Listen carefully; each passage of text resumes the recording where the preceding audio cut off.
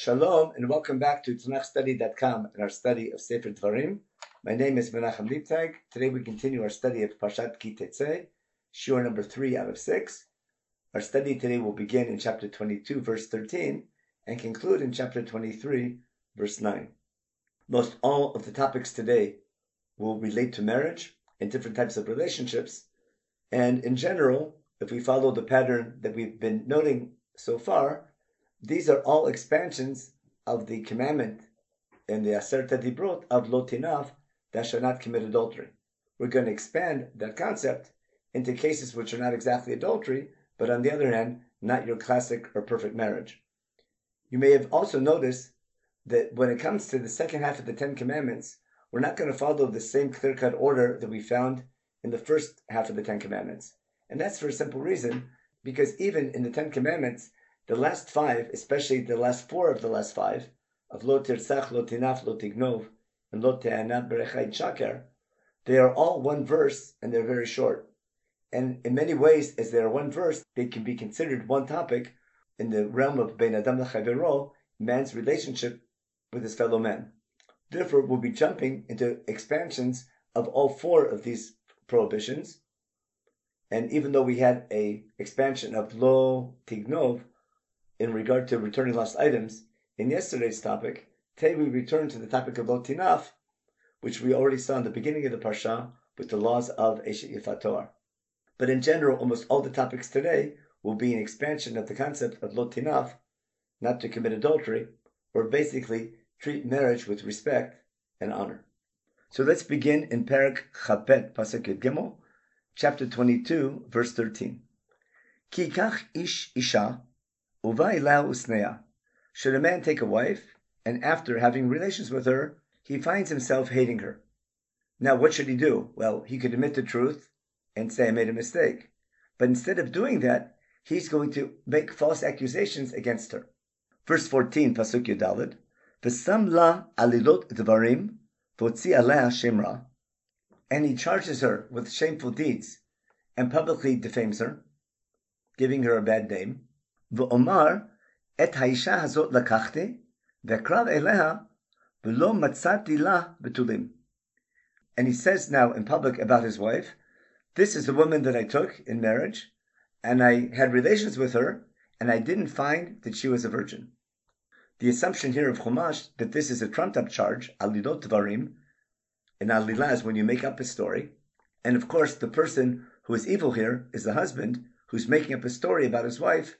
And instead of he taking his own responsibility for not liking her, he puts the blame on her and makes up a story about her that isn't true. To prove her innocence, the father now gets involved in verse 15 in Pasuk Tedvav. V'lakach avi hanara v'ima v'otziu et betulei hanara el zignei ha'ir hasha'ara. Then the girl's father and her mother shall take and bring out the evidence of her virginity to the elders of the city to the gate. Recall, as we saw in the beginning of Parshat Shoftim, that the Beit Din, or the court, would sit at the gates of the city, and because this is publicly defaming her daughter, they're going to go to the court at the gate of the city and make a claim that this man is making up this story, and to prove her innocence, they bring a proof that she was a virgin. Exactly, again, how they prove that, that's a little complicated and beyond the scope of today's shiur. Pasuk Tet Zayin, verse 16, V'yamar aviha nara el askenim, the father of this young girl will say to the elders at the court, Et biti natati la'ish hazeh li'isha va'isneha. I gave my daughter as a wife to this man, but he turned against her and hated her. Pasuk Yitzayin, V'inehu sam alilot dvarim lemor, lo matzati levitcha betulim, ve'ele betulei biti, ufarsu simla lifnei zignei ha'ir. And behold, he says, he has charged her with shameful deeds, saying, I did not find your daughter a virgin, but this is the evidence of my daughter's virginity. And they shall spread the garment before the elders of the city, and this garment will serve as a proof of her virginity. Verse 18, Pasuk Yudchet, V'lakhu zignei ha'ir hahi et ha'ish, va'yisru oto. Then the elders of the city, when they accept this claim of the father, shall take this man, v'yisru oto, they shall flog him. Liaser means to make someone suffer. The rabbinic understanding here in Masechet Ketuvot, Daf Mem Vav, is that this refers to giving him malkot, or giving him lashes. In addition to being flogged, Pasuk Yotet, verse 19, V'anshu oto me'ah chesef, they also give him a financial penalty of 100 talents of silver. The normal dowry of a bride, as we'll see later on in Pasuk Chavtet, in verse 29, is 50 shekel, and here we see that the penalty he must pay is double that is 100 shekel, me'ah kesef. V'notnu lavi hanara, and Beit Din will give that money to the father of the bride.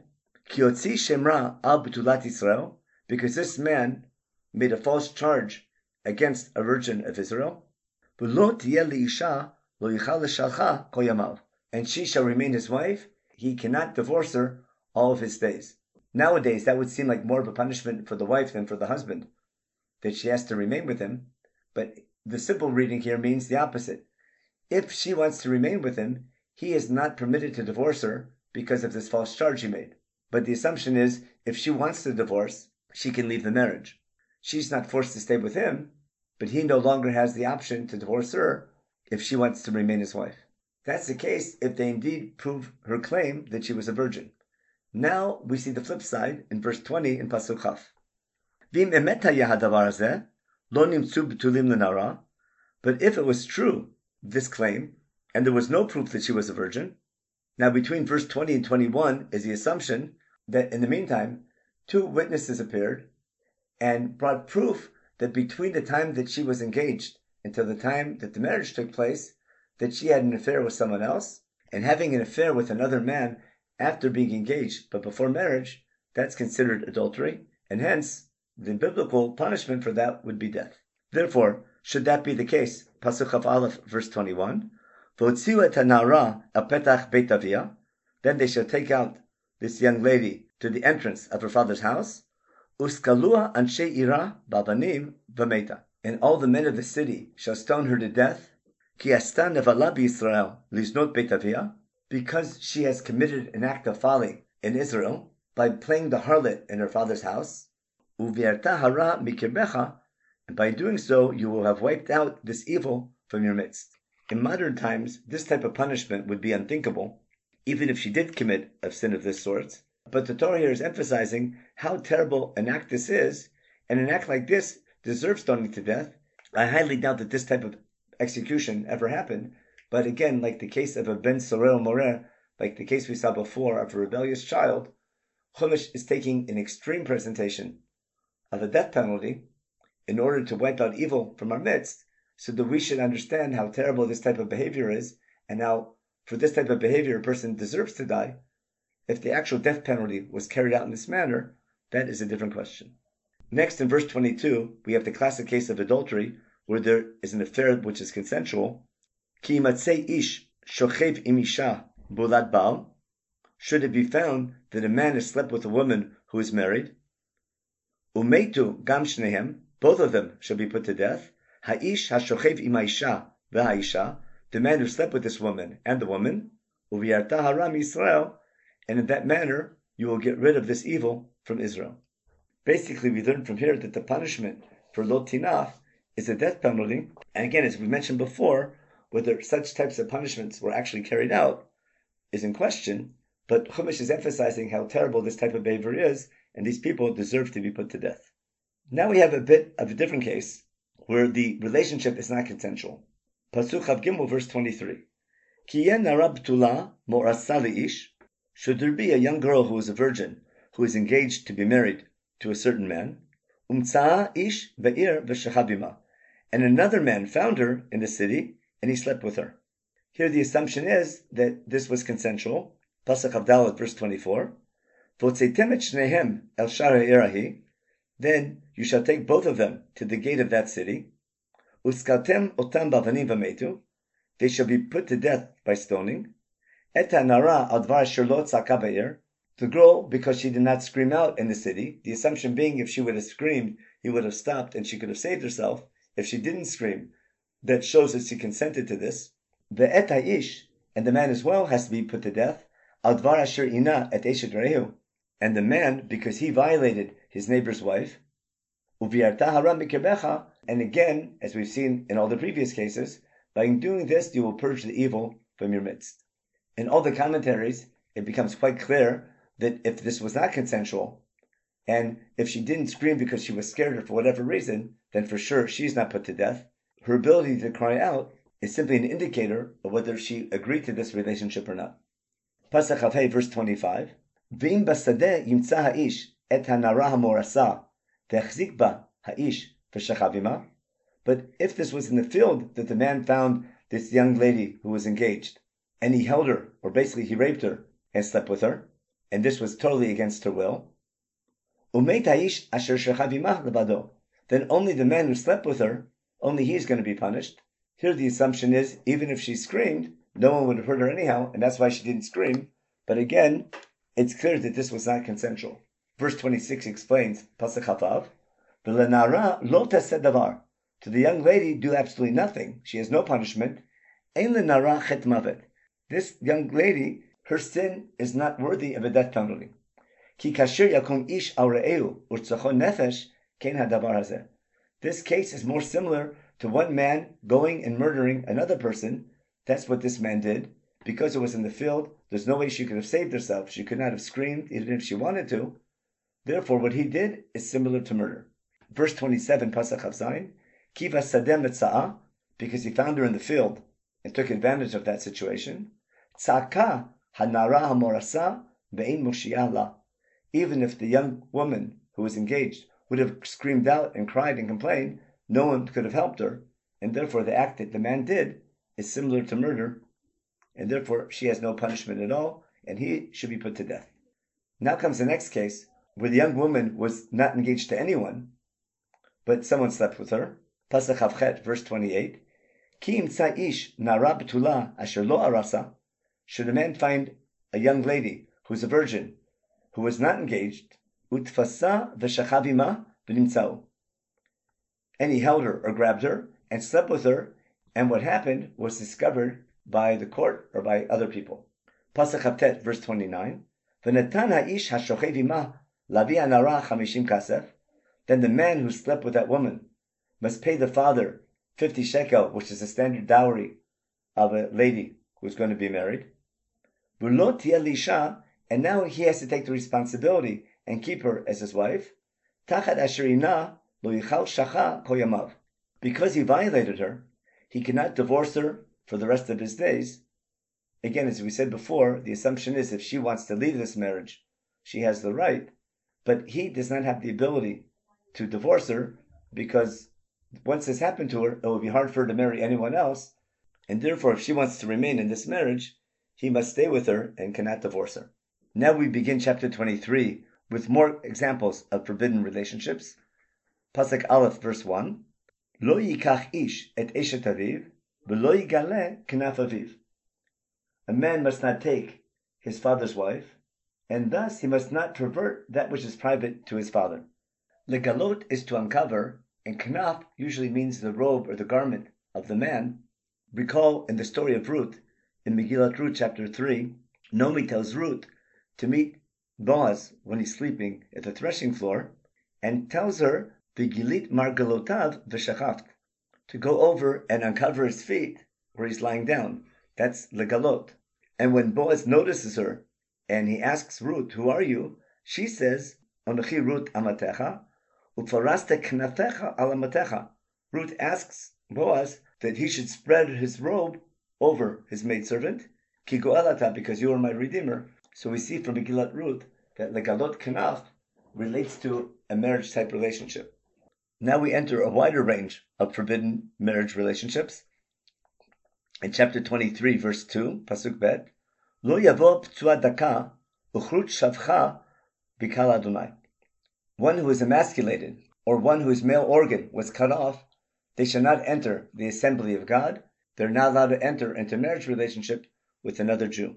The Gemara in Yevamos says they can marry a convert, a ger, or they can also marry a slave who was freed. Pasuk Gimel, verse 3, Lo yavo mamzer bikal Adonai, gam dor asiri lo yavo lo bikal Adonai. A mamzer, a bastard, that's a child born after a forbidden relationship. For example, after a case of adultery or a case of incest, that child cannot marry anyone within the nation of Israel, but again, permitted to marry a convert or a freed slave. Even up to the 10th generation, they cannot enter the assembly of Hashem. This raises the famous question, why did this child have to suffer for the sin of his parents? But that's a more general question in regard to punishments of parents on children. The knowledge that this child would be banned from the community forever, hopefully that understanding would encourage them not to have that relationship. And the knowledge of the law of the mamzer hopefully would prevent such forbidden relationships to take place in the first place. Now in verse 4, we talk about other nations wanting to marry within Am Yisrael, what is permitted and what is not. Pasuk Dalet, verse 4. Lo yavo Amoni u'Moavi b'kal Adonai. An Ammonite or a Moabite cannot enter or marry in to the assembly of God, or to the Jewish people. Gam dor asiri lo yavo lehem b'kal Adonai ad olam. Even to the 10th generation, they cannot enter the assembly of God forever. And now Chumash explains in verse 5. Al dvar asher lo kidmu etchem belechem u'v'mayim b'derech b'tzeitchem eMitzrayim. Because they did not meet you with food and water on the way when you came out of Egypt. Va'asher sechar alecha et Bilam ben Beor miptor Aram Naraim lekalaleka. And also because they hired to curse you Bilam, the son of Beor, from Ptor of Aram Naraim or Mesopotamia, and due to their evil intentions, the Torah says, never marry someone from that nation. The rabbis understand that this prohibition is only against male descendants of Ammon and Moab, but not female descendants, and that leads to the famous story of Ruth HaMoaviyah, who enters into the Jewish people, marries Boaz, and her great-grandson will be King David. It's interesting to note that the reason for this prohibition of marrying an Ammonite or a Moabite stems from the fact they did not do Hachnasat Orchim. They were not kind in meeting us with food and water when we were traveling through the desert. Now, if you go back to the story of the original birth of Ammon and Moab, their father was Lot, and the whole story of Lot began with the lack of hospitality in the city of Sodom. That story began with the hospitality of Avram Avinu in chapter 18 in Sefer Bereshit, when he met those 3 men, brought them to his house, gave them meals, took care of them.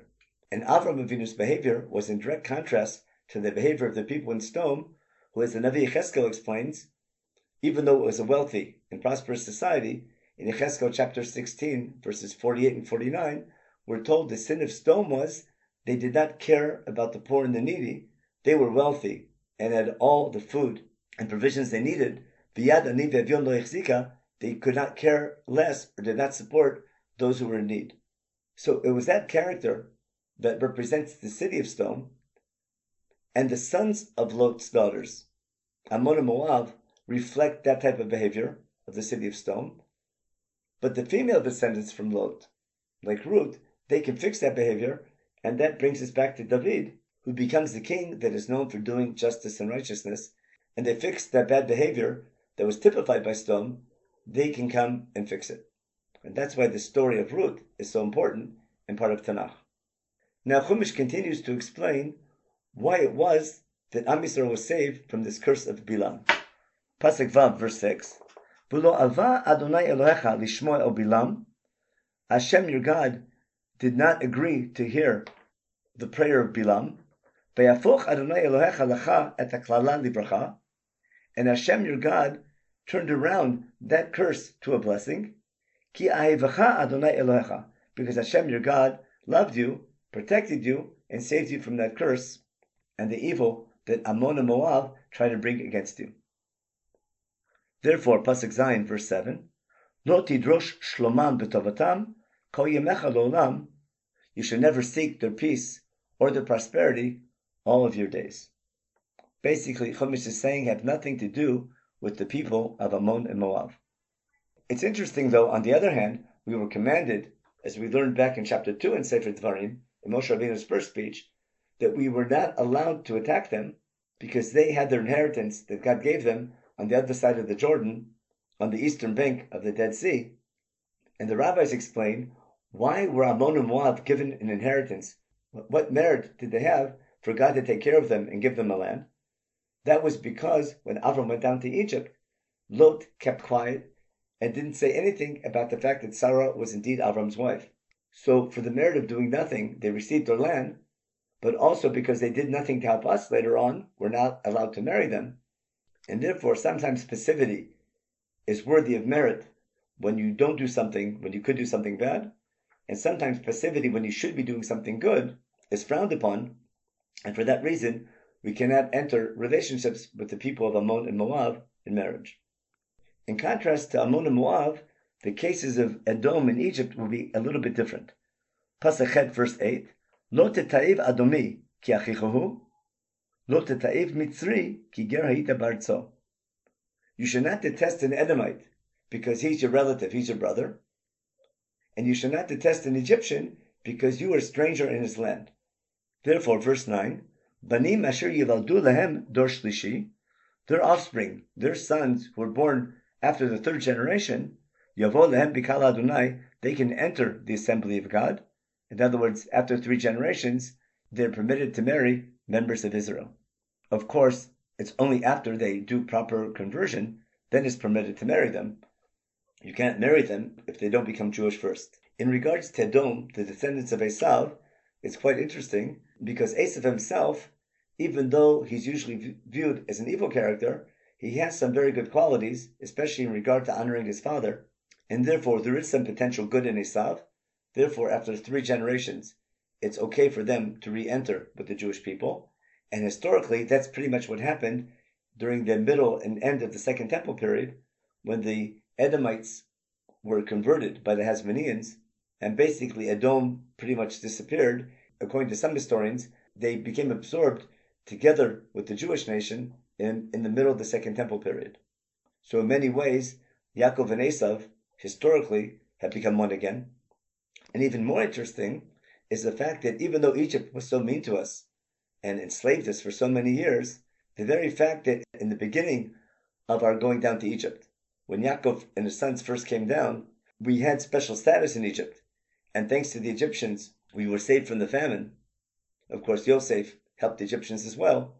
But the very fact that they opened the doors to the entire family, that sort of balances out the evil behavior that happened generations later.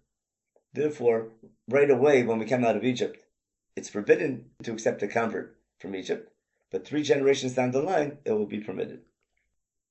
So what do we learn from all these laws? I don't think the main thing we learn is the need to put people to death for these types of relationships. In modern day society, that would not be very acceptable. But on the other hand, the need to respect the institution of marriage and to make sure that adultery and rape do not take place, those remain key values in Judaism. And people breaking those laws may be deserving of a death penalty. And that understanding hopefully can serve as a preventive measure to make sure that that type of behavior does not happen. Instead, to create a society that represents God, the institution of marriage must be respected, and historically that becomes one of the key values of Jewish life. In tomorrow's show, we will continue with these various laws about day-to-day life that we continue to find in Parshat Ki Tetzei.